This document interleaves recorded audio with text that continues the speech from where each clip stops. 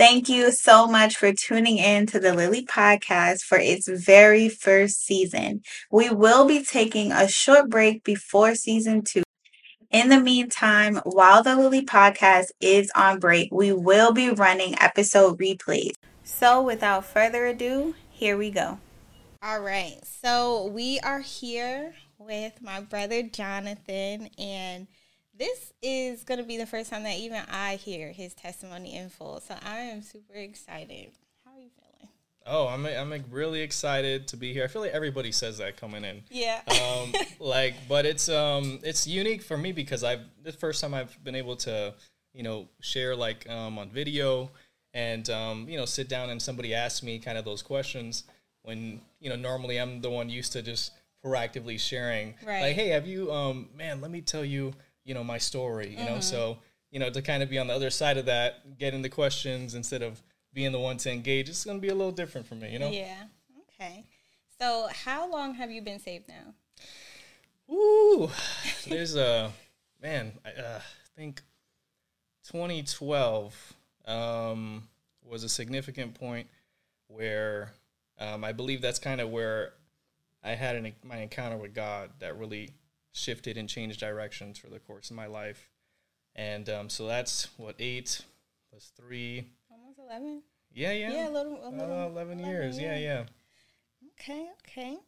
So can you start by telling us what your life was like before you met Christ? And you can pick up wherever you want. Wherever I want on the timeline, the spectrum. Yeah. Okay, so, and upon inception, I'm just kidding, where can I start? So, before I was saved, I was one of those guys that always thought I was a really nice, kind person. Like, man, my family loved me. Friends, I was like that guy that was always in every kind of clique, that knew somebody from every kind of group, and kind of like almost that chameleon type of vibe. Like, I mean, you just blend in wherever you go, man. You get along with people, like say a joke, make them laugh. I mean, get along, and so there was never really a specific group. I kind of just blended in and was always like that person I like to make friends and meet new people. Right. So, and I was always friendly. So, when I was growing up, I was in different groups. So different groups introduce you to different things, And so I got into, experimenting with drugs at one point, with weed. I had friends that were doing LSD. How old were you when that was happening? Oh, man, I was probably getting into high school. Okay. Amazing how just each part of school just introduces you to different things. Yeah. I was when I was younger than that, I was very violent, elementary school, middle school, getting into fights very often, very aggressive. That's interesting. God changed you, because I would never have guessed. Yeah, that's what everybody says. I was so bad. I remember, and this is what hits the most for me, is that, man, I literally abandoned my mother while she was close to death. I was so consumed with just my relationship with my girlfriend at the time, and man, I was just so angry and bitter at her because she would make so many changes in my life, and I was like, man, you just doing things you're taking me out of school so I can be away from my friends. Moving me back and forth, excuse me. And you're trying to take me away from, my girlfriend.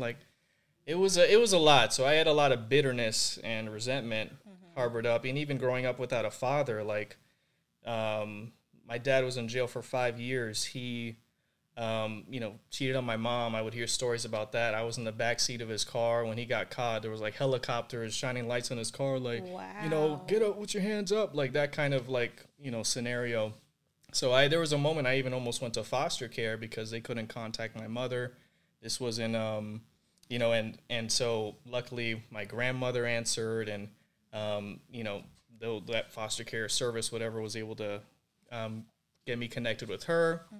So almost went into the whole adoption system. That's crazy. But yeah, I just had that unforgiveness towards my father, bitterness towards my mother.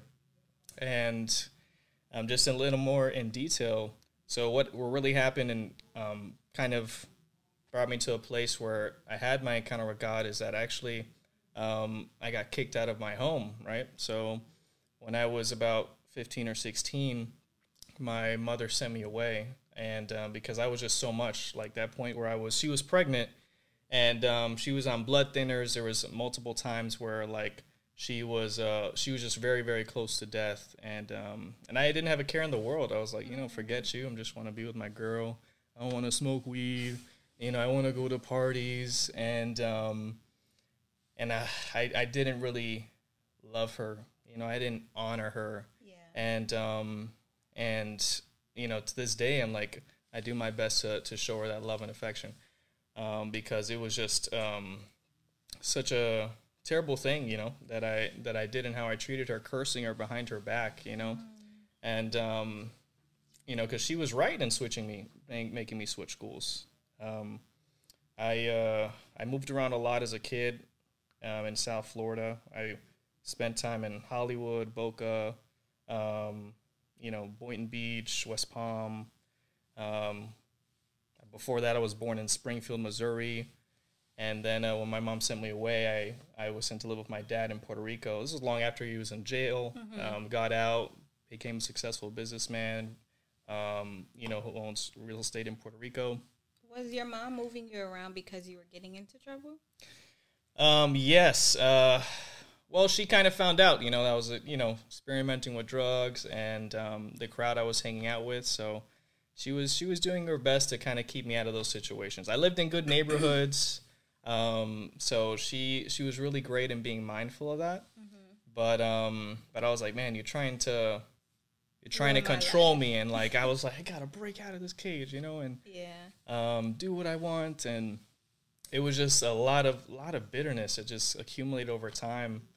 And a lot of that came from maybe just not also being without a father, and maybe things that my mother could have said differently, that maybe triggered my responses. Like, so it's, that's, I don't know if that makes sense, but. No, it makes sense. It makes sense. So there was like trouble in your background when you were young. And then how would you say you encountered Christ? Well, man, when I encountered God, it was when I got sent to Puerto Rico to live with my father. And he actually told me that he had become a Christian. So all my life I grew up in a Christian household. Like my mom would take me to church. My grandfather was a pastor. He actually ran and started and was the founder of a prominent rehab center that's Christian-based in the Dominican Republic. First one ever to be like basically approved by the government, like certified.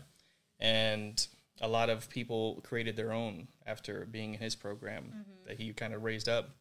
So he was he was a pillar, He was the one that would interject, in my life and just say, hey, Jonathan, like, hey, this is going on, and you're treating your mother this way. Like, you need to basically self-reflect. And this is your mom's dad. This is my mom's dad, yeah. Okay. And I remember it's so funny. Like, it got real bad one point, right? I think I was like, intentionally failing school. Like, I would have skipped classes, stay home, lie to my mother about where I was, and occasionally take her car middle of the night without telling her. And he came down, and before he came down, he actually wrote me this letter, and I still have it, and it was basically about like living right before God and honoring your mom. So those were like literally, implanted in me at a very young age, just how important that is. And I remember he came in to visit, and he told me, hey, Jonathan, he gave me this long talk. My grandpa grew up in Brooklyn. He was born in Manhattan. So he had that New York accent. He'd call movies pictures, and wow. He taught me about goulash and like just stuff like that. And I loved him. He was the man of God in my life that was that example of, man, this is what it looks like, man, praying, being faithful, doing the work of God, and what he understood what that was. Right. And man, it was like, man, I really had a lot of respect for him and the wisdom he had. So anyways, he comes and visits me, and he says, hey, Jonathan, after giving this long conversation, basically, guys finds out that I'm smoking weed. He says, hey, Jonathan, like, hey, man, if it don't feel right, it ain't tight. And I'm like, all right, bet. You know, it ain't tight. And he's like, hey, man. And so he gave me this bracelet. And it was a silver bracelet. And, hey, man, when you look at this, I want you to remember that, he said. Literally, like, a couple days later, I go back to smoking weed. Tell me how the bracelet just falls up and I never find it again. I still don't know where it is to this day. I try to find one similar to it. And literally it just fell off. I didn't even remember it falling off. So, and every time I would like see him and I would look at my wrist, I was like, man, like it's gone. He probably knows that I messed up. And so I would have like that conviction because, man, we kind of made this promise. Right. So those are like those little stories that I remember looking back and kind of how I was and how he was there and being that example. But I mentioned how I grew up in that Christian home. But I went to a Trinity Lutheran school. Yeah. When I was in middle school. I got kicked out of that school after being there 6th and 7th grade. And then I moved to a new school. It was like in the hood. It was like the hood. I'm talking about, it was like a D school. I went from like a BA school to going to this D school in the hood with like Crips and Bloods, people getting shot and stabbed. Oh my goodness. And I was like, I come from a school. It's like literally mostly like, I was like the only Hispanic dude. And there was like 2 black dudes. And they were both my best friends. Culture shock. Like, I was like, yo, okay, I didn't know what was going on. So I'm just being myself. I'm making the class laugh, you know, and I'm doing my thing. And literally, the assistant principal comes at the end of the class, and he has a box of donuts, and he starts giving them out. And he gives me a powdered donut. So this dude that's next to me, I forgot his name, he ends up, I guess I make some jokes, and like I crack on him a little bit. And he comes to me after class, and he's like, and I don't know, he just talks to me, and I don't know why, but I'm led to like wave my jelly powdered donut in front of him, and the powder like literally bounces off the donut and onto his shirt. Yo, after that moment, that kid grabbed my shirt. We started tussling, and then I put him on the ground quick because I knew judo. And I was like, hey man, I'm chill, man. I'm not here for this. Like I'm not trying to fight you. I should have just kept going, just like ended it, but because I had art class with him, like the next class, and now everybody's like instigating. He's like, yo, white boy, put you down. You gonna let him do that? And I'm like, yo, like what is going on right now? This guy, he's literally red, and he's like moving tables, and I'm like backing up. I'm like, yo, what am I gonna do in this situation? And I was scared. I was a little bit of punk back then. You know, I was a fighter, but then like. This guy was just crazy. He just looked crazy. Yeah. And, you know, he starts walking up to me, and then I trip, and I hit my head on a sink. Oh, man. And then I'm under the sink, and next thing you know, he's wailing on me. He got like 2 licks in. Next thing you know, I have braces, so I'm bleeding, right? So, of course, it looks worse than it actually was. Yeah. And then I'm before the class, or the, you know, principal or whatever, the security puts me before the class and, like, explains what happens to the teacher, or the teacher explains, and then they pull me out. But I'm like there in front of the class all bloody because I had braces, you know. So, but I did lose that fight. You know, I kind of won the first one, but then the second one, it was over for me. Oh my goodness. But that's a little bit about how I was before. You know, just to give you a little more details. You know, I was here antagonizing people with powdered donuts. You know, I was here getting, you know, in a Lutheran school, get kicked out. And actually, in Puerto Rico, that's when I had went to a Christian school, a Southern Baptist Christian school. So listen, Christian-y stuff all over the place, right. Basically. So what exactly ended up happening where your mom was like, okay, you need to go? Man, I remember this one time I was so mad. It was like 12 a.m. and we were just arguing at the top of our lungs. And I grabbed my phone and I throw it at this window on the 2nd floor, and it bangs really loud. And this neighbor, he comes out He's stomping. I promise he was probably Puerto Rican. I'm Puerto Rican, so I can identify other Puerto Ricans. He comes down. He starts yelling. He's like, "Hey, what are you doing?"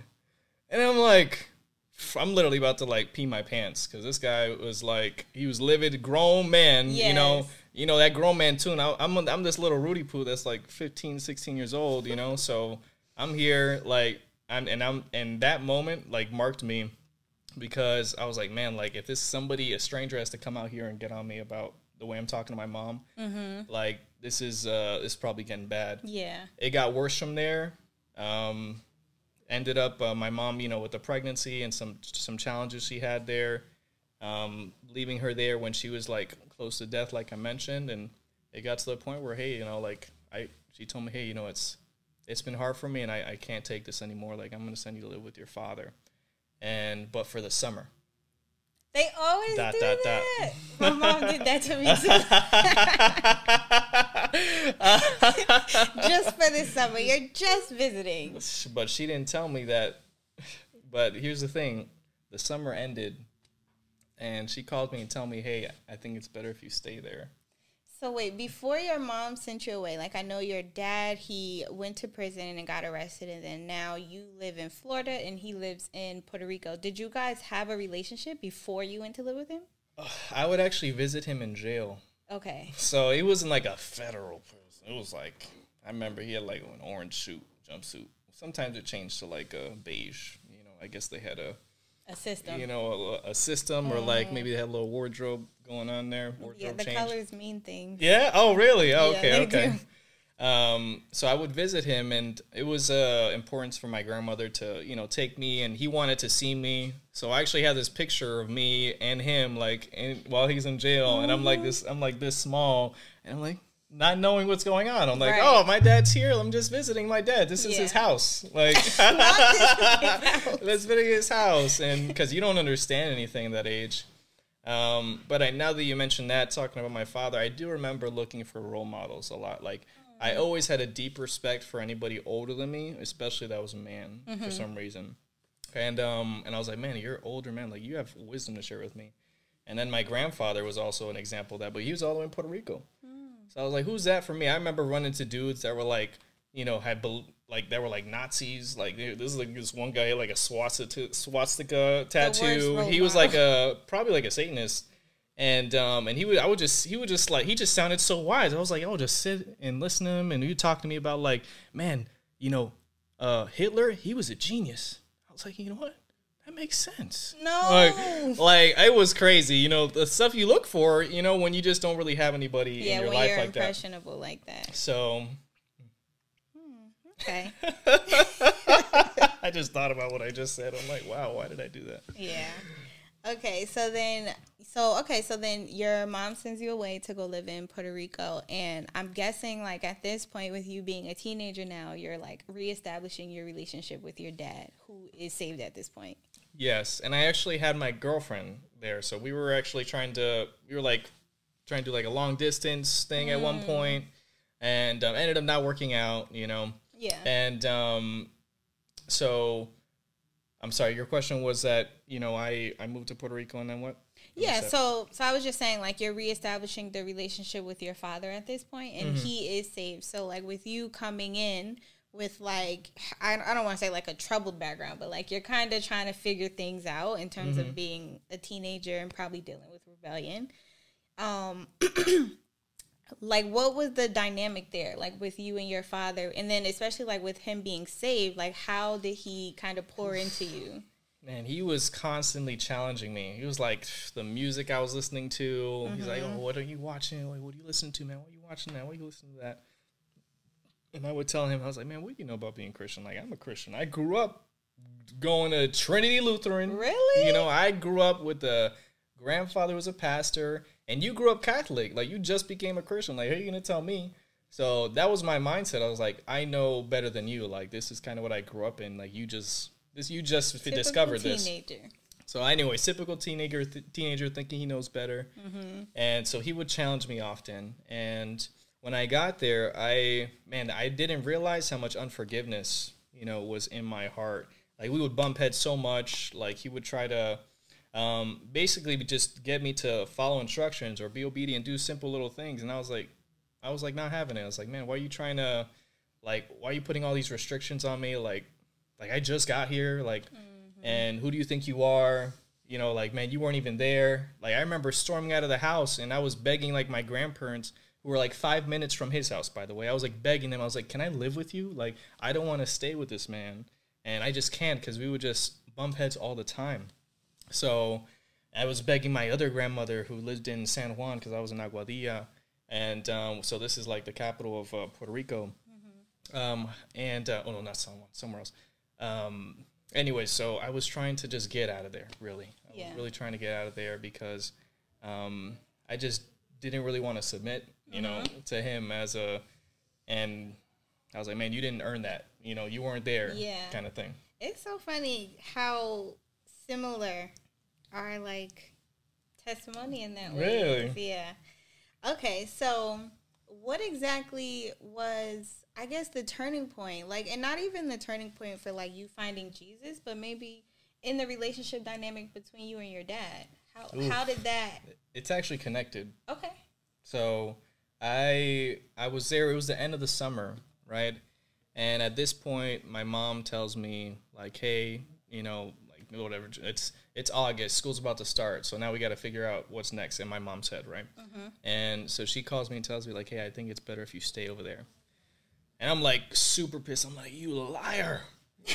How dare you do this to me? Like, you said it was only going to be the summer, so that only made things worse for me and, like, made me more bitter and resentful towards my mother on top of whatever was there. So imagine, like, 100% full in resentment and bitterness. Now we had, like, 150% overflowing and very angry. And then my dad adding on top of that, you know, trying to control me too when he just got here, or I just got here, but he's trying to get in my life now. And but a little background on that, I would actually visit in the summers. So it was kind of like, that's how I would visit him in jail. And I think when he was in around seven, that's when he got out. But then going back to where I was, I find out that I'm staying in Puerto Rico. My dad tells me, hey, we're going to this men's retreat in Puerto Rico. I'm like, what is a men's retreat? First of all, everybody speaks Spanish, and I don't know a lick of Spanish. I know how to count and how to say hola, like, literally. That's a whole other story in itself. So I get to this men's retreat that I'm forced to go, and I literally have a translator in my ear. And this one guy, his name is Danny, and great guy. And he was fluent, so he was fluent in English and Spanish, so he would translate me all the messages that they would have there, and that they would share. So a couple days or one day in, I'm over it. I'm like in a bunk bed with like this one guy I don't even know, and another dude in another bunk bed I don't even know, and they're over here trying to talk to me about God. I'm like, yo, I already know this. I grew up in this. Like, you're preaching in the choir. So we have like a general session with all the men, and they began to share the gospel. So I heard the gospel like all my life. Like, I went to multiple Christian schools. Like, I went to many churches. You know, grandparents talk about it all the time. But literally, somehow, some way, through a translator, right, with this guy speaking in Spanish, the gospel, somebody translating it to me, and I literally just become overwhelmed by the presence of God to the point where I'm just so broken, and I'm crying and I'm weeping, and I realize, like, wow, like, what have I done? What have I done to my mother? You know, how am I treating my father? Like, how stupid am I to intentionally fail a grade? Like, why am I, like, you know, having, you know, sex out of marriage? Like it all just dawned on me, and I'm like, and I was so heartbroken. I was like, man, I'm so sorry. And sorry, I have a question. Before this experience, like, while you were kind of living in your rebellion, were you conscious of your sin then? I always thought, like, it was good to go to church. Yeah. And so whenever somebody would invite me to a Bible study, I'd always be like, I would be very respectful. I'm like, man, like, somebody says, hey, we're going to stand up and worship. I'm like, okay. You know, I would join in. Like, I wouldn't, like, kind of give a lot of pushback because I grew up having to respect and honor this because it's like part of these traditional values as my family as a Christian. Like, this is God. You have to honor him. Like, it was so much so that I would be scared to say the name Yahweh because I was like, oh, this is so holy. Like, I can't say Yahweh. Like, it's too holy to say it. Right. You know, so I did have that upbringing that made me conscious towards God and conscious towards, you know, kind of heaven and hell, you know. Okay. Okay, so back to the men's retreat. You're in the general session. The presence of the Lord is there. You find yourself crying. What happens next? Like, what was how did it all come together? So so my dad is there too. Yeah. And my dad speaks perfect English. Like, he's not perfect. Like, you got a little accent, a little Puerto Rican accent. And I think he can read a little better, but he's getting better. He can have a full conversation with you. Okay. And he's there. And after I have this moment with God, like, I look over and I see him, and we meet each other in the middle. And he's crying, he's weeping, and he literally looks at me. I'll never forget it. He tells me, "And I just want to be your dad." And even to this day, that like it moves on me so much because looking back at it now, I realize that that's literally what God desired, that he wanted to be a father to me. And it was that moment where I was literally reconciled with my natural father and my spiritual father at the same time. Okay. You know? So at the men's retreat, was that the moment that you decided that you would live for God? That was where it began. Okay. That's where I recognized it. And I would say that that's when I began to be convicted, right? You know, because, you know, there's certain men that, you know, things that men deal with, like they're, you know, struggling with pornography. You know, maybe they're in a relationship they shouldn't be in. Maybe they have friends that they shouldn't be in, have. So it took about a year for me to realize by myself, because I didn't have anybody telling me this. I was going to church and stuff like that in Puerto Rico, which was a great foundation for me. Ciudad de Salvación in Isabela, Puerto Rico. And through those messages over time and going with my family to church, I realized that, man, there's things I got to let go. So that's when I realized, man, I should stop watching pornography. I probably shouldn't be in the kind of relationships that will get me to have sex before marriage. And I need to change the kind of friendships that I have, or surround myself with people that are going to help me get to where I want to go with my relationship with God. Right. Okay. You know? Okay. So then so my first question, how long would you say that process took, where it's like, I guess you're learning what the standards are, and then you're making these changes. So once you decided, like, okay, things in my life need to change, how long did that take? For me to realize that things in my life needed to change? Yeah. I always say within a year, but it was like in that year that I realized, okay, I need to break up with my girlfriend. Like, because, you know, this isn't helping me get closer to God. Right. Like, I need to go to church more, surround myself with people that are pursuing God. Like, I need to honor and respect my father. Like, I need to do better in school. Like, all these things, like, it was just a mind renewal, right? I need to stop smoking weed or experimenting with drugs. Like it was just a mind shift, you know. And it was an interesting time because that was at the same time I was also making new friends, being in a new place. Like, I got into surfing, I got into spearfishing, and, you know, when surfing is kind of like its own community, right? You get in, because not everybody likes it, so you're going to be around people that like it, and that crowd is few. So if you meet them in school, it's even fewer. So I had one friend who was actually from Florida, right? And great guy, and we would just hang out all the time, you know. And I still, you know him to this day. We still talk every so often. But I was like, man, I need some other relationships that are going to help me get closer to God. And so what do I got to do to get there? Like, let me go to these Bible studies. You know, let me check these out. And that's when I started making those connections. So remind me again, how old were you when you went to the men's retreat? When I went to the men's retreat, I was 16. Okay, and then how long did you stay in Puerto Rico? I lived there for about 3 years. Okay, so I'm guessing like once you graduated somewhere around there, then you made the decision to move back to Florida? That's another story in itself. So, so I'm unpacking a lot, but after I get saved in Puerto Rico, right? I start going to the church my dad goes to, and as I'm going there, man, I really began to experience the presence of God. I'm like, what is the presence of God? Like, whoa, this is different. Like, I grew up going to church all my life, but now I feel something. Like, now I'm like, now I get, filled with the Holy Spirit. Yeah. You know, like, everybody else in my family, got filled with the Holy Spirit, like, by speaking in tongues. I didn't for a while, a minute. And they thought I did. They were surprised I didn't after I got it. They're like, oh, you've been had this. I was like, no. And, like, I really didn't. So, and this was about a year or so, or 2 years living in Puerto Rico. And I was also introduced to, like, evangelism. So since I was a surfer, I got into this ministry called Salitre Surf Ministry. So we would basically offer people free surfing lessons on the beach. And we would tell them, hey, if you do these surfing lessons, we'll give you these free surfing lessons if we can share this message with you.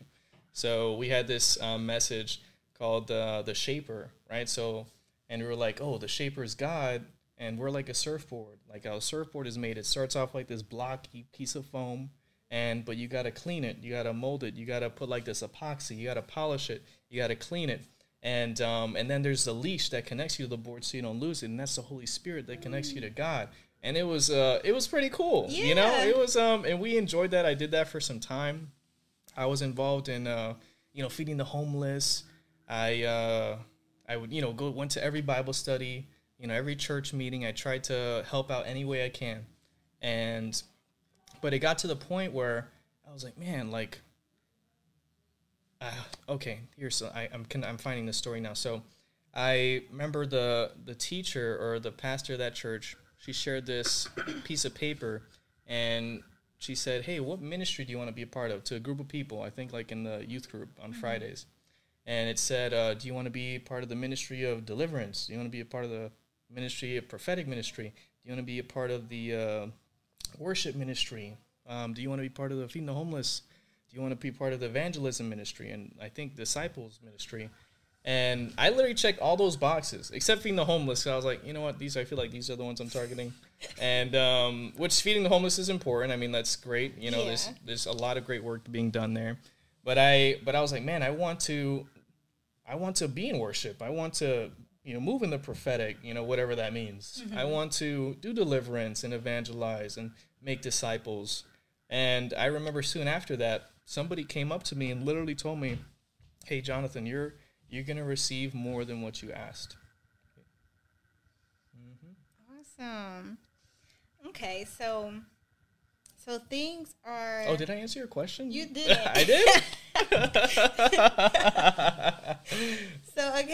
But it's interesting. I do have a question just for this section. So things are basically progressing where you are.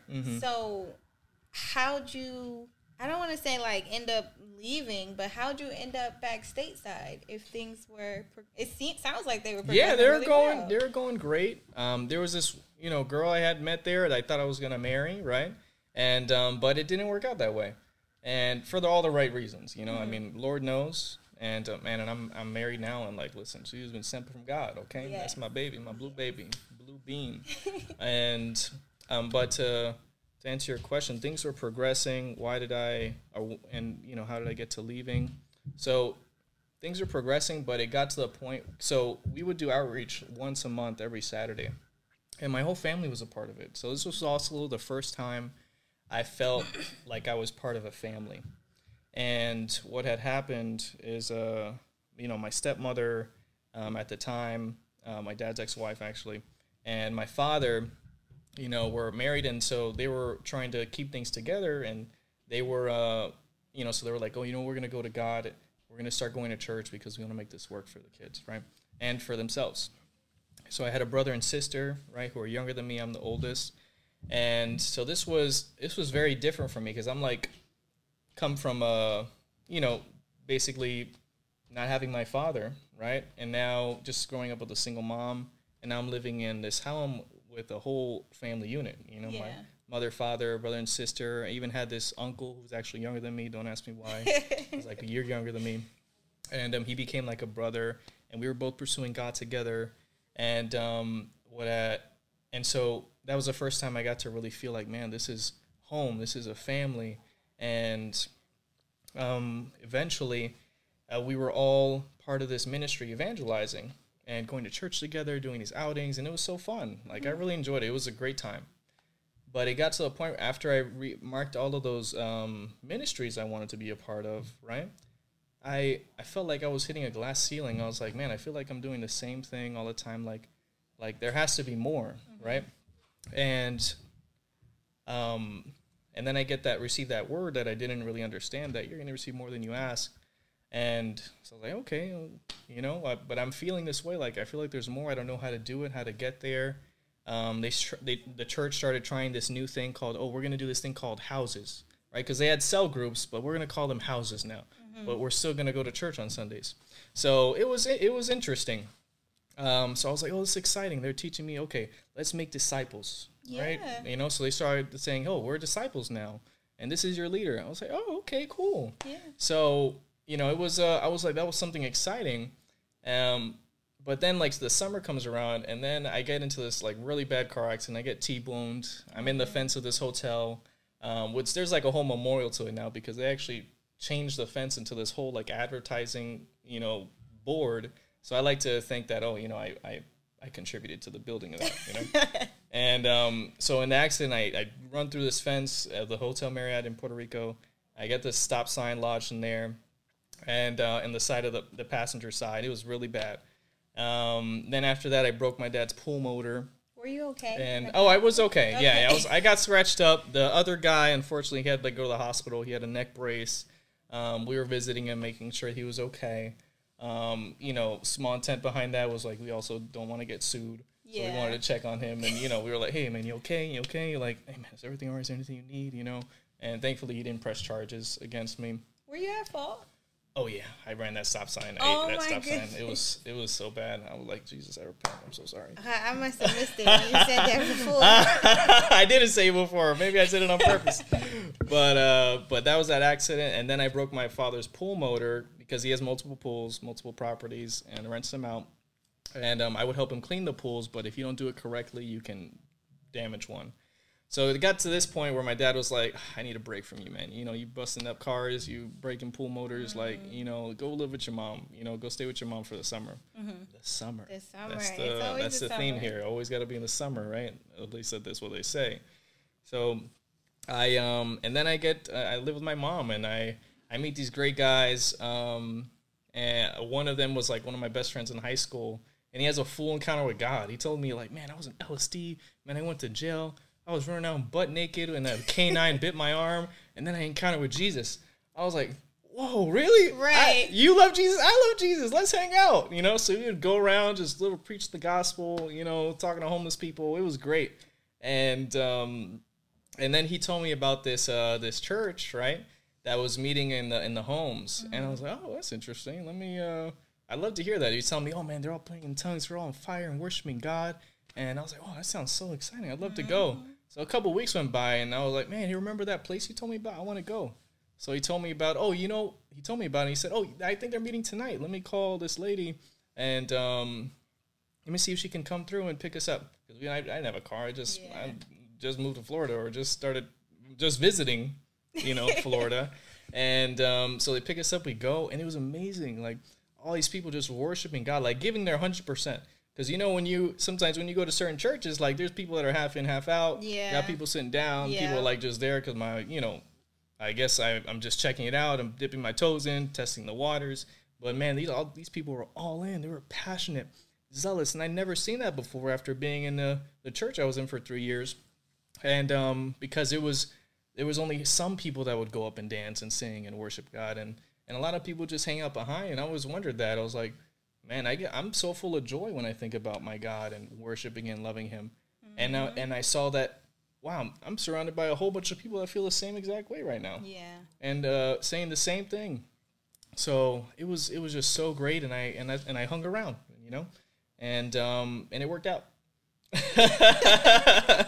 That's good. That's good. So, with you finding this house church and you getting reconnected with your high school best friend, what happens once the end of the summer comes? Oh, that's so I in the middle of one of the church meetings, right? It was I'm gonna share another story and then bring it back, but I was in there and I remember this lady gives me $100, right? And it was a check for $100. I was like, I didn't have a job, I wasn't working. I was like, oh, what am I gonna do with this check? And I didn't want to spend it. I was like, God gave me this $100. All right, so I gotta be careful. I can't just spend it on like food or pizza. And so I just kept it in my wallet.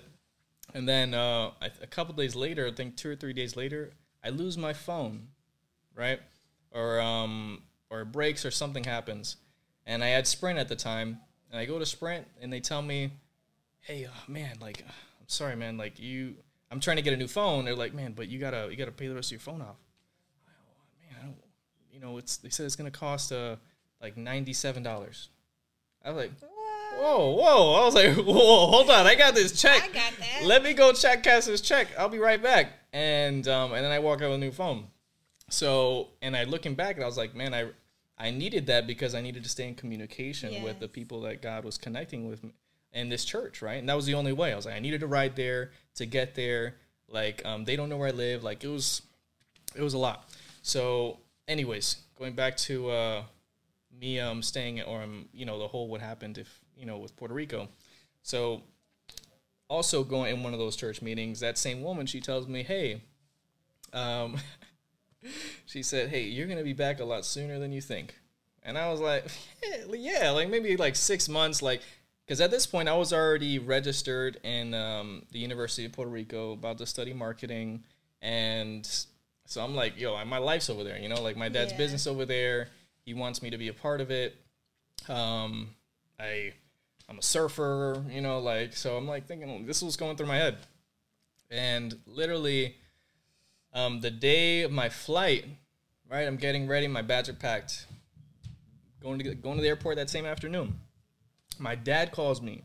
He's like, oye, Jonathan, that's Jonathan in Spanish, by the way. Okay. Jonathan, like, listen, man, I've been thinking that it's going to be best if you stay. And I think you're going to have better opportunities there.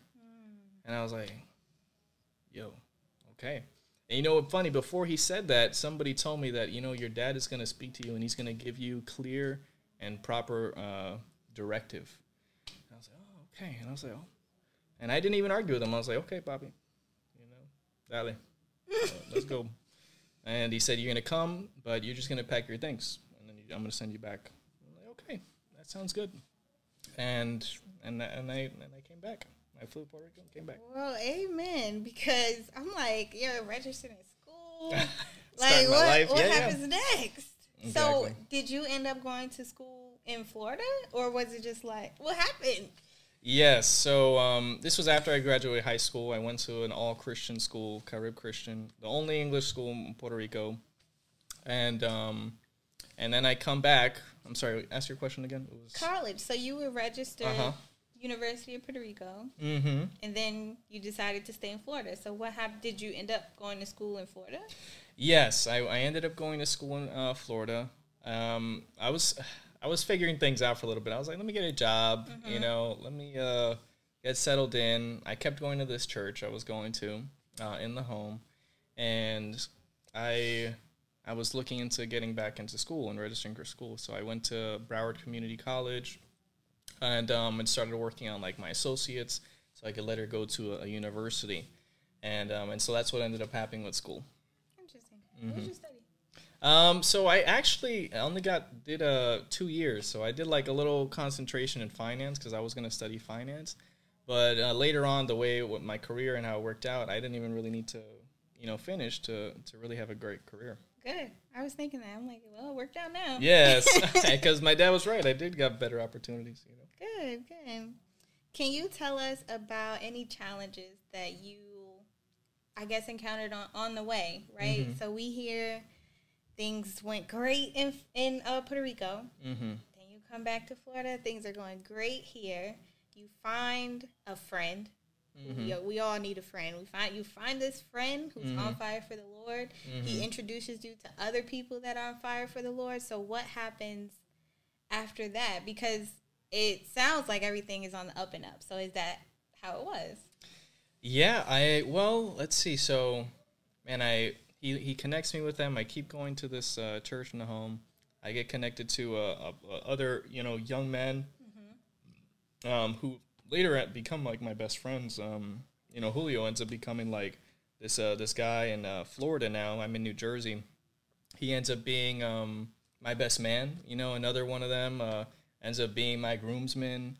Right, so these are people that I met in like 2015 who I kept relationships for, up until now, 2023. So over 8 years of relationship that I believe God placed in my life. And so I just began to connect with other folks. I began to really press in terms of, spending time with them and spending time with the body. And because that's what I feel like I needed. But there was this one point, right, where I remember somebody was talking to me and they told me, hey, I don't think we really need people teaching us, because Jesus is our teacher.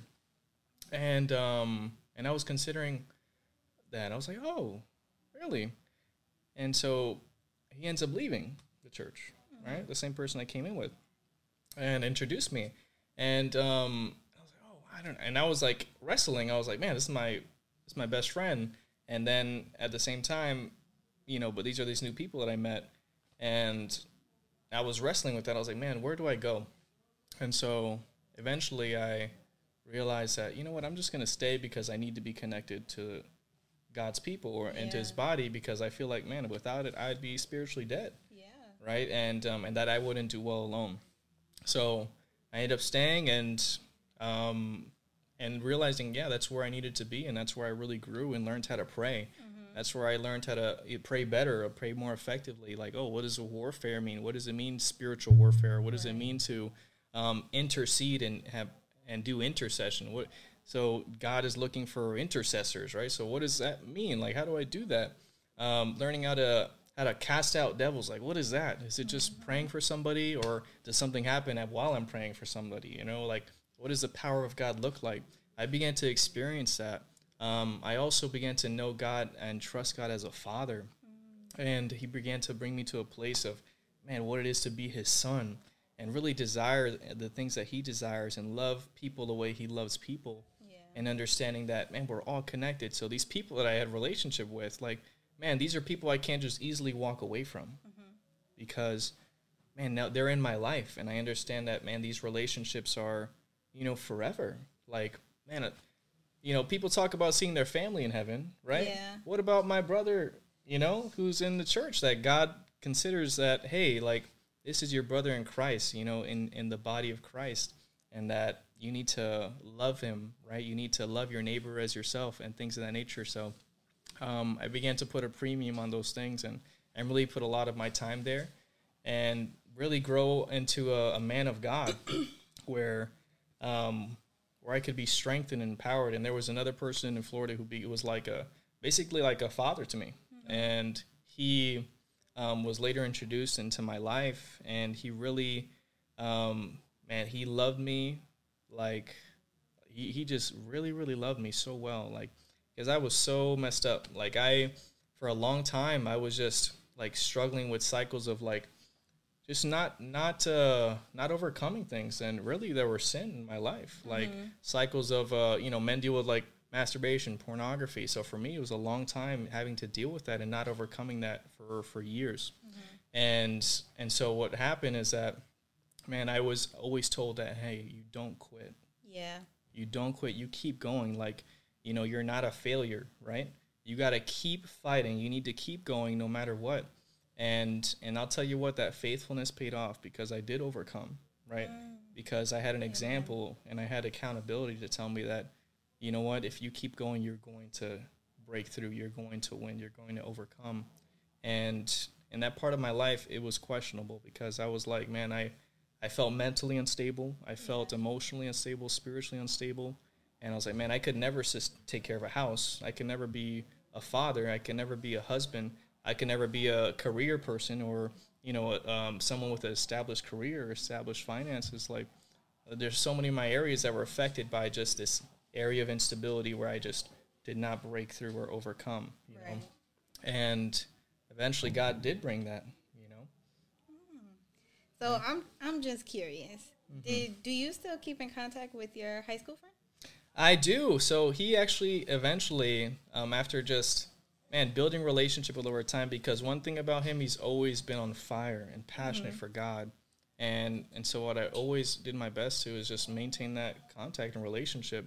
There were some times where it was in and out. Yeah. But there was a time where I felt the need to, let me just stay in touch and let me not argue and let me not debate. Like, okay, you want to, because there's a lot of other churches that are doing great things and loving God. And so he wanted to be a part of that. You just do it somewhere else. I'm like, that's cool. As long as you're loving God and serving God.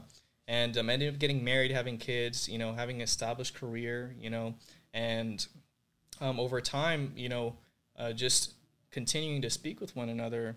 Like, I asked him, like, he wanted to lead, and he was very passionate. Like, he was starting like a skate ministry. He was very involved in his church, and people looked to him as an example, because he was stable.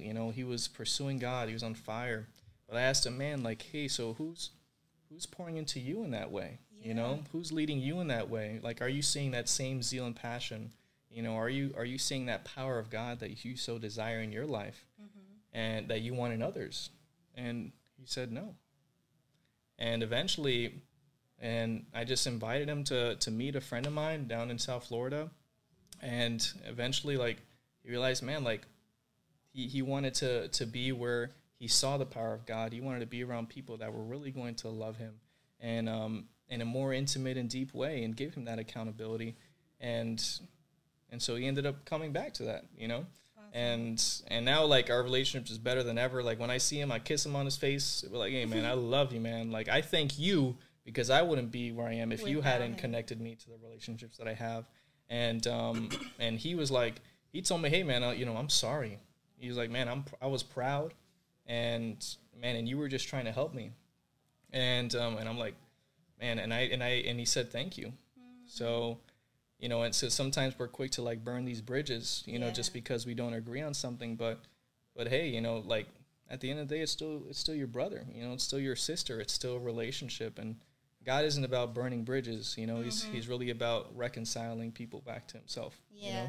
And plus, when you have that, like, the end result of someone being or coming back and even being able to say, like, oh, I'm sorry, or recognize their pride in that way, it's like it makes everything else worth it. You keeping that bridge established and you going out of your way and being annoyed and holding your tongue, it all becomes worth it. Yes, absolutely. Absolutely. How would you say your relationship with Christ affects your life now in terms of relationships or work or even your marriage and your home? Like, how is Christ intertwined in other areas of your life?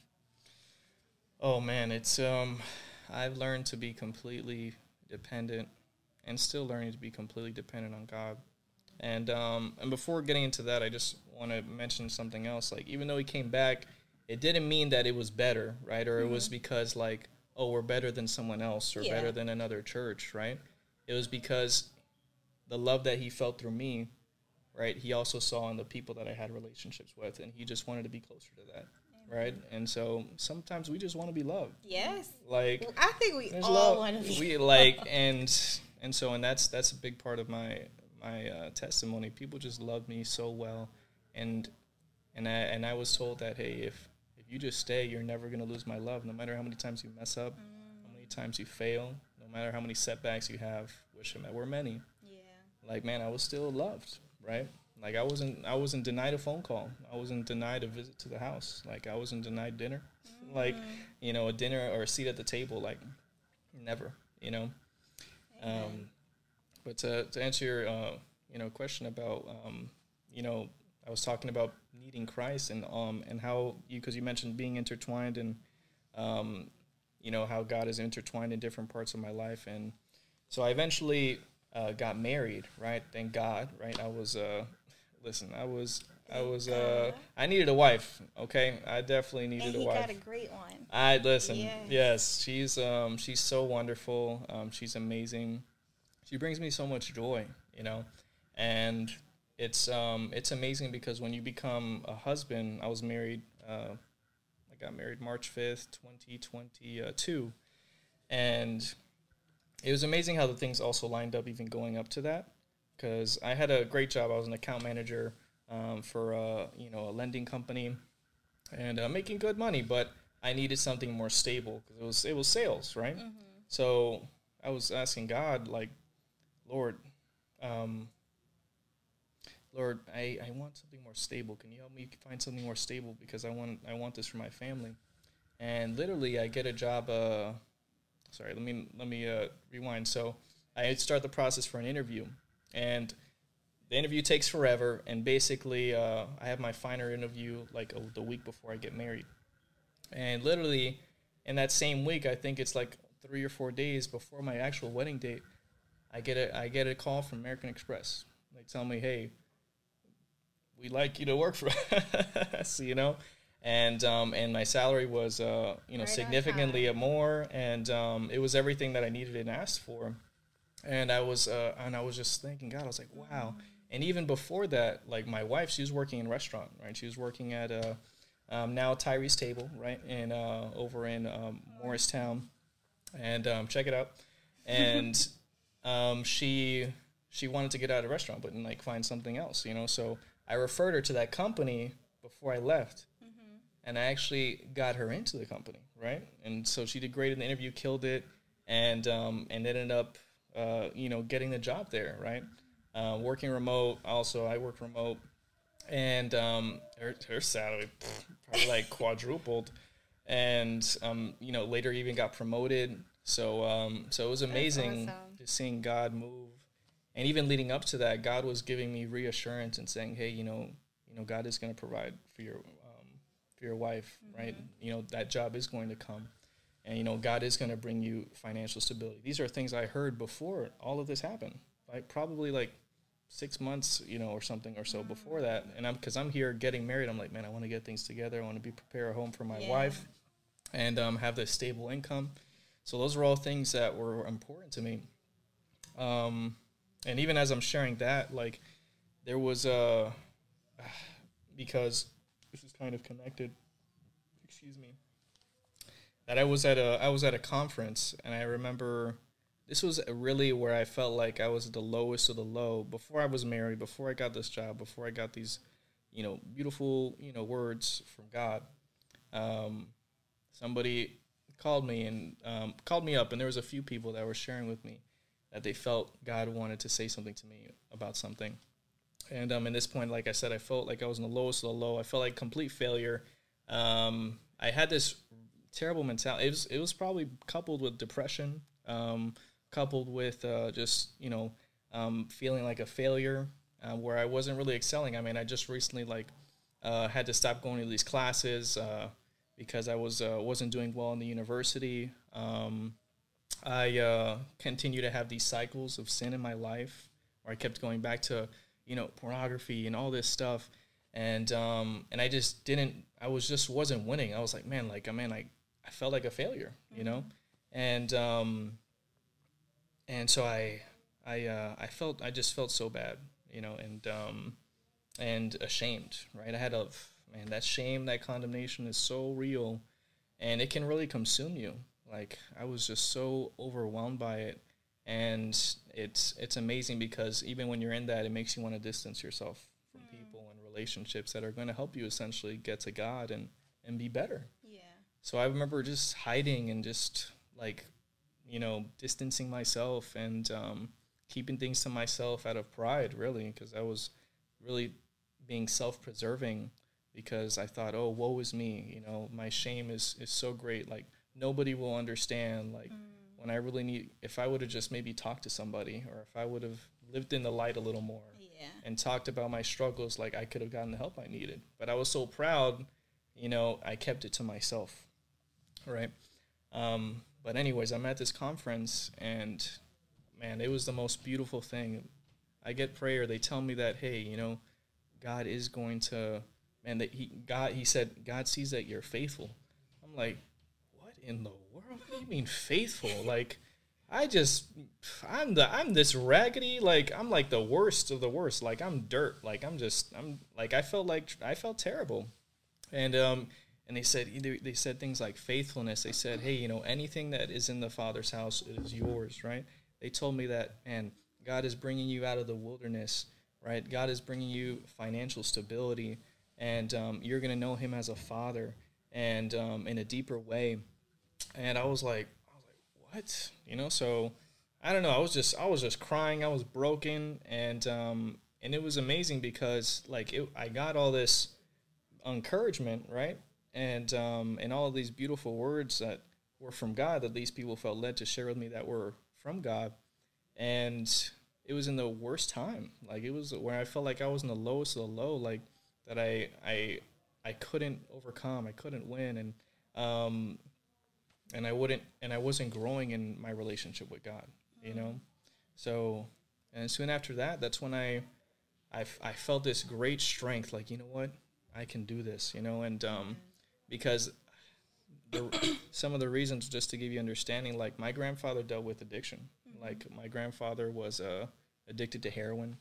At a late age, when in his late 40s, he went to this ministry ran by David Wilkerson called Teen Challenge in New York City, and ended up basically turning his life around and giving his life to God. So that's in my family, that addiction, right? Yeah. So people say they're addicted and stuff like that, but I was literally like, okay, I'm going to go, by myself, and I'm going to go be in a hotel for 3 days, right? I'm going to, I'm just going to be by myself, with my computer doing, watching pornography, like literally. And it would just, and I also looking back, like, I don't know if you know, but my grandmother, she actually dealt with some form of mental illness. So she dealt with depression. She actually had a schizophrenic episode, right, in an airport.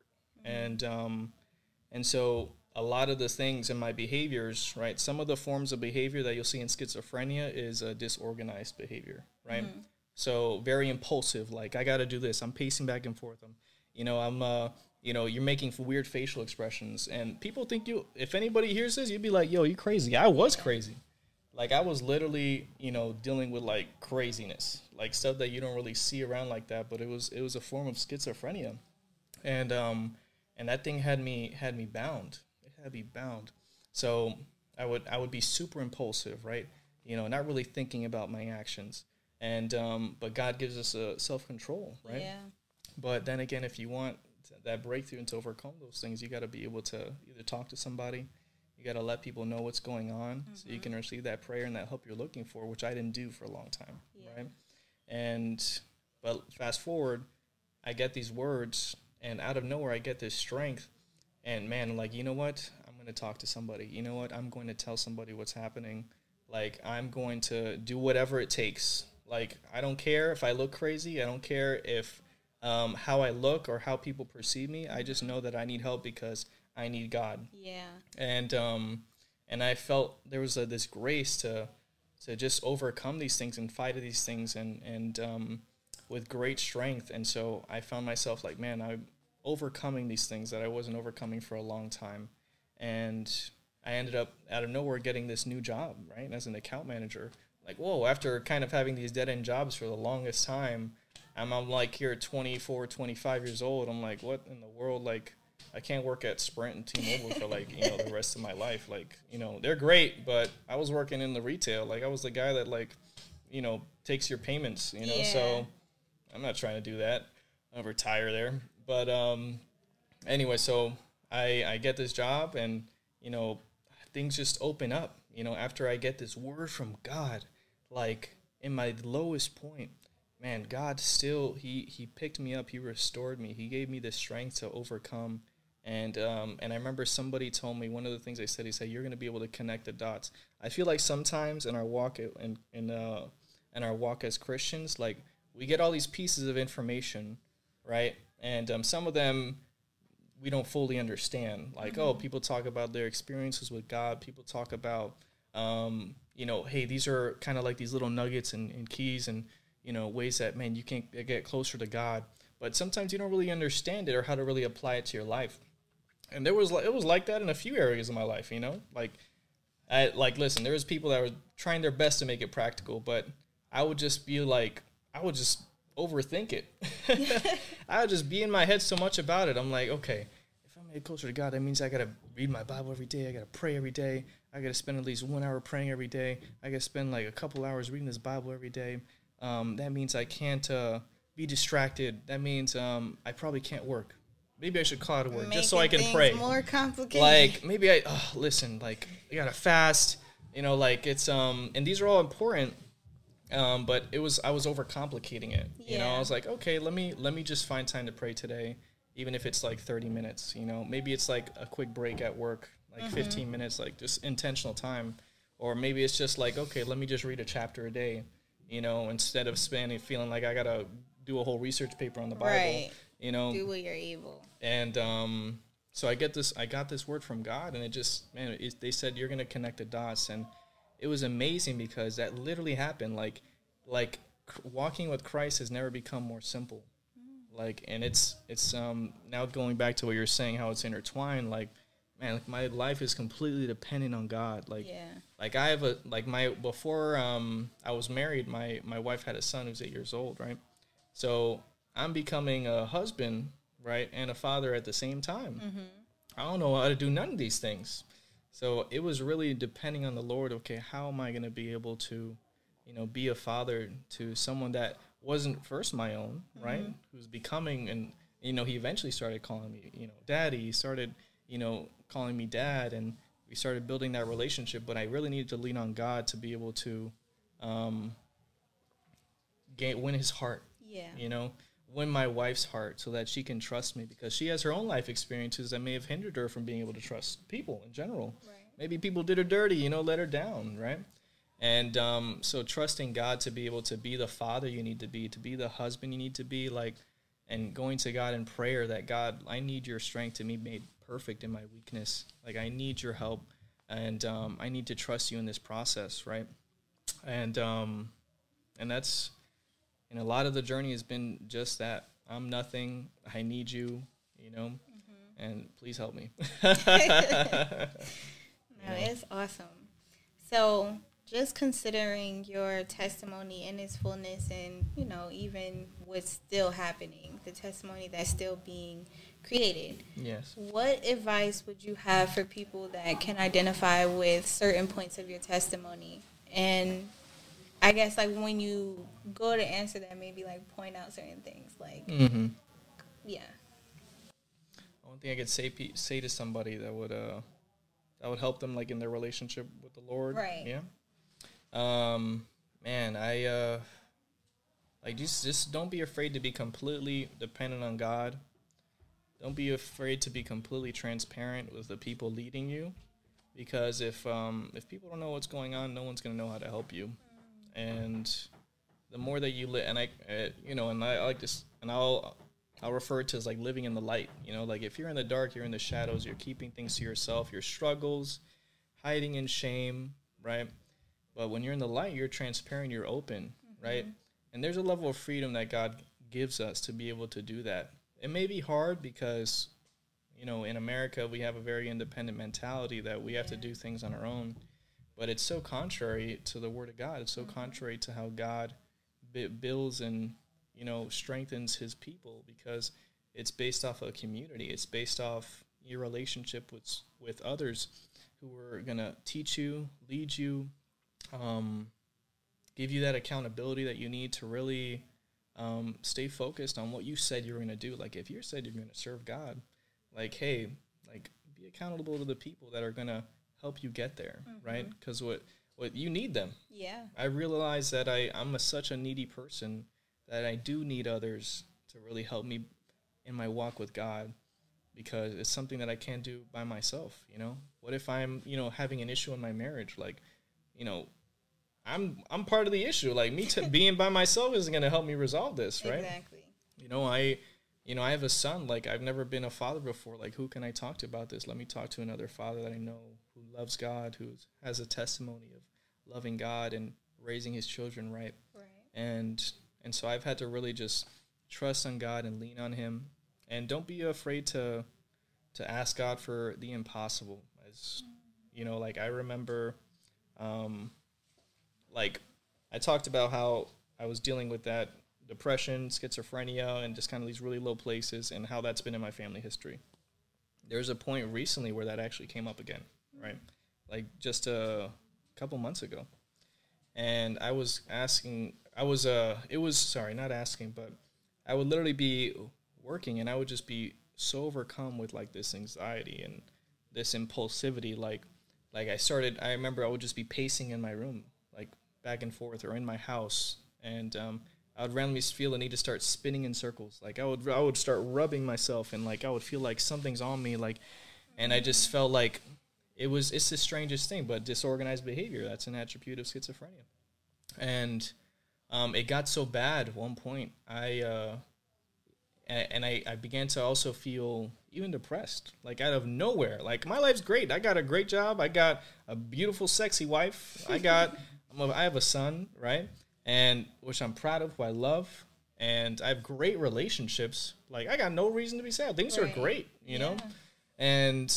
But I was feeling so depressed. Like for some reason I started feeling like, man, like I'm not enough, you know? Because, you know, there's certain things happening, you know, like things that could be better, right? Like things with, you know, just, how do I explain it? Things where I felt like I was falling short, you know, so I was focusing on myself a lot. Yeah. And I was like, man, I'm really not good enough. Like I just felt like I'm not good enough, and there's not enough in me to be able to overcome this. So I just felt really low. I would just feel really sad. I remember being in a car with somebody, and I was like, hey man, it would just come over me like that. Like it would just like, I would just feel it, and all of a sudden I would just start crying, like randomly, you know? This never happened to me like this before. And I remember being with my wife, and like I was telling her, like I was just quiet, like, you know, you put that poker face on because you don't want people to really kind of see, and you're trying to be strong for your wife and family. Yeah. And so she asked me one day, hey, is everything okay? Because she saw me kind of like extra serious. Yeah.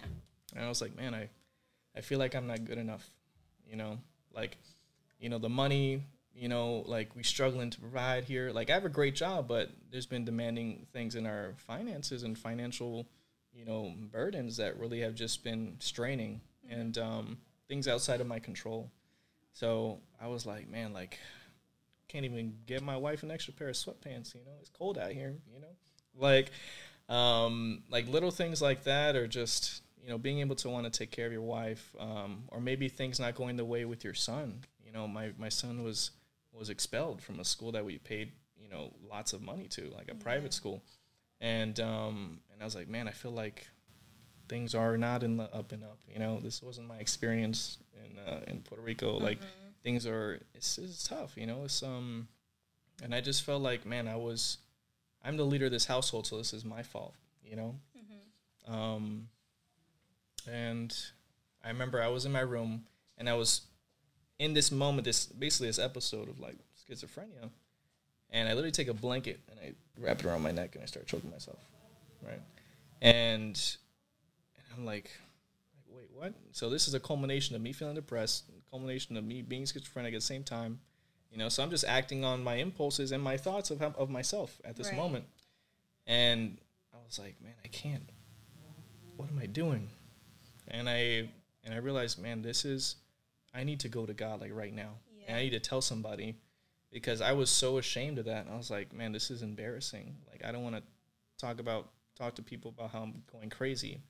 Like, and it really made me be even more vulnerable than I thought I already was. Like, I thought, oh man, I live in the light. I'm telling people about my struggles. Like, that's how I got here. Yeah. Right. But no, like, you know, Jesus says to be meek and lowly, right? So, okay, for me, that looks like telling somebody I was going crazy, you know, like telling somebody that, hey, I wrapped a blanket around my neck and like I was trying to choke myself. Like, and nobody wants to have those conversations, but it was having that and being told that, hey, you can't just roll over and you need to fight so that you can actually, you know, because you have a family, because you need to serve God. Like, you're not going to roll over. I was told that. Yeah. And through that moment in that conversation, I went to God. I would go to God every day. Every time I would feel it, because it would happen like 5 times a day. I work at home. I couldn't even work for like a couple times. Like I was a couple days. It would literally be days I would just do nothing sometimes because I just felt so unmotivated. I felt so low and full of like this sadness and depression. And I didn't want to do anything and just be still, right? And just be in my thoughts and like, woe is me, self-pity, all that. So God, I remember praying and asking God, Lord, I need your help so that I can overcome. And he gave me this scripture, Isaiah 52. And so as I was reading it, there's 3 verses that stood out to me on it. And it says, to dust yourself off, to loose yourself from the bonds of your neck, and to break into joy. And so I was like, you know what? I'm going to do that. So I was like, you know what? I pull these thoughts down and I dust myself off from every thought of schizophrenia, every thought of depression in the name of Jesus.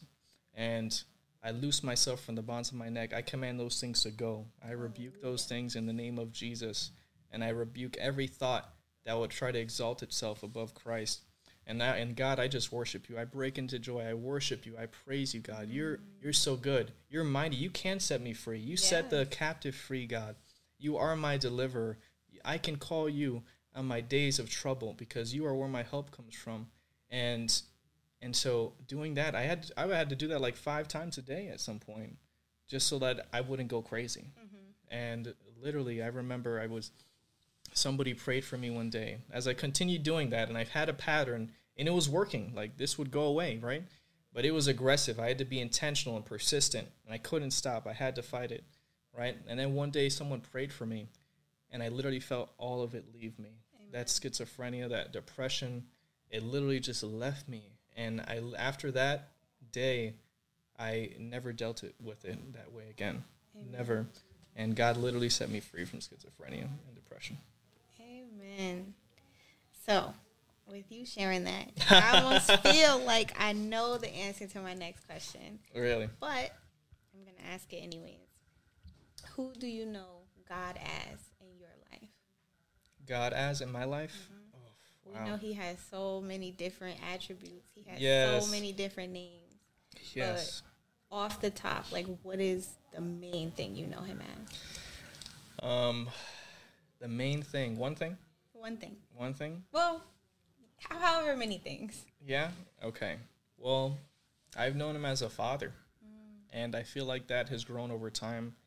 And that we can take it so, we can take that word like so plainly and to make it so common. Yeah. Because, we have the Our Father in Heaven prayer. Mm-hmm. So people will just say it without even really considering or even having the knowledge of God as their Father because it's a form of prayer, right? And some people will only use that as a prayer. So, and I look back and I was like, literally from the day I was saved, right? God showed me that he was my father when he reconciled me with my natural father. And he said that, oh, I just want to be your father. So that was the beginning, right? And then there came to moments where I was moved from, to Puerto Rico. And then I moved back, and I had to trust God. Like, God, I don't know what's happening, but you're my father, so I'm going to trust you in this process, even though I don't understand. I don't barely know these people that I'm around, right? But I believe this is where you want me to be. So I'm going to trust you. You're my father. And then in a place where I'm coming to be married, and I need God to provide, right? Or I'm looking for God to bring stability and help me overcome. He sends somebody that helps me, right? He's like a spiritual father. And he teaches me, hey, a man of God doesn't quit. Christians don't quit. And you need to keep fighting, right? So my spiritual father taught me that. And then going back to trusting God as your father, I'm preparing to be married. And, God is telling me all these things like, hey, I'm going to bring you stability financially. He provides for me. You're my father. Right? And then there's even scriptures that say, hey, the birds of the air, they don't have to worry about where they need to lay their head. They don't need to worry about where they eat. Literally, they prepare for nothing. They literally just make a nest and just hope everything works out. Yes. And he says, how much better are we? Like, I'm your father. And then going into being married, becoming a father, right? It's and trusting God as a father. You know, when you desire good for your children. Like, even though they do mess up, right? Even though they may get kicked out of school, right? Even though they may not follow your instruction, like, you know, you love them. Yes. Wow, because that's the father's love. And also even being a husband, you know, trusting God to be the husband I need to be, trusting God to set me free because I'm his son. Like, he desires for me to do well. Like, he desires for me to be a good father, a good husband. He desires me to not be in bondage with schizophrenia, with depression. He wants me to be free because that's the portion of a son. That's a promise of the son. To have a sound mind is to be a son, right? And knowing that and trusting God to give that to you. And that has been my experience, knowing God as a father, and he is my father, and I'm his son. Amen. Amen. Well, that's that. Yes. Woo! Hallelujah. Thank you so much for tuning in to this week's episode of the Lily Podcast. For a while, I have been wanting to put out a call to salvation. And the call to salvation begins with the gospel. The gospel says that God became man in Jesus Christ, that Jesus lived a perfect and sinless life, the life that we were all supposed to live, and he died the death that we are all deserving of due to our sin. 3 days later, he rose again, proving that he is the Son of God, offering the gift of salvation and forgiveness of sins to all those who would repent and believe in him. If you have not answered the call to salvation and you want to answer the call to salvation, please fill out the form below and let's see if I can get you connected with disciples in your local area so that you can get started on your journey with Christ. If you have answered that call to salvation but you haven't been activated in the Great Commission, you can use that same form below and I can get you connected with disciples in your local area that can show you how to get activated and get involved in the work that God left us here to do. The Great Commission says, "Go therefore, preaching the gospel, making disciples, baptizing them in the name of the Father, the Son, and the Holy Spirit, and teaching them to obey the things that God has commanded us." As Christians, we have a work here on this earth. So if you haven't been activated, use that form below and let's get you activated. Once again, I'm so grateful and I really do appreciate your support. Thank you for tuning in and meet us back here next week because we will be dropping a new episode every Friday. Thank you for your support.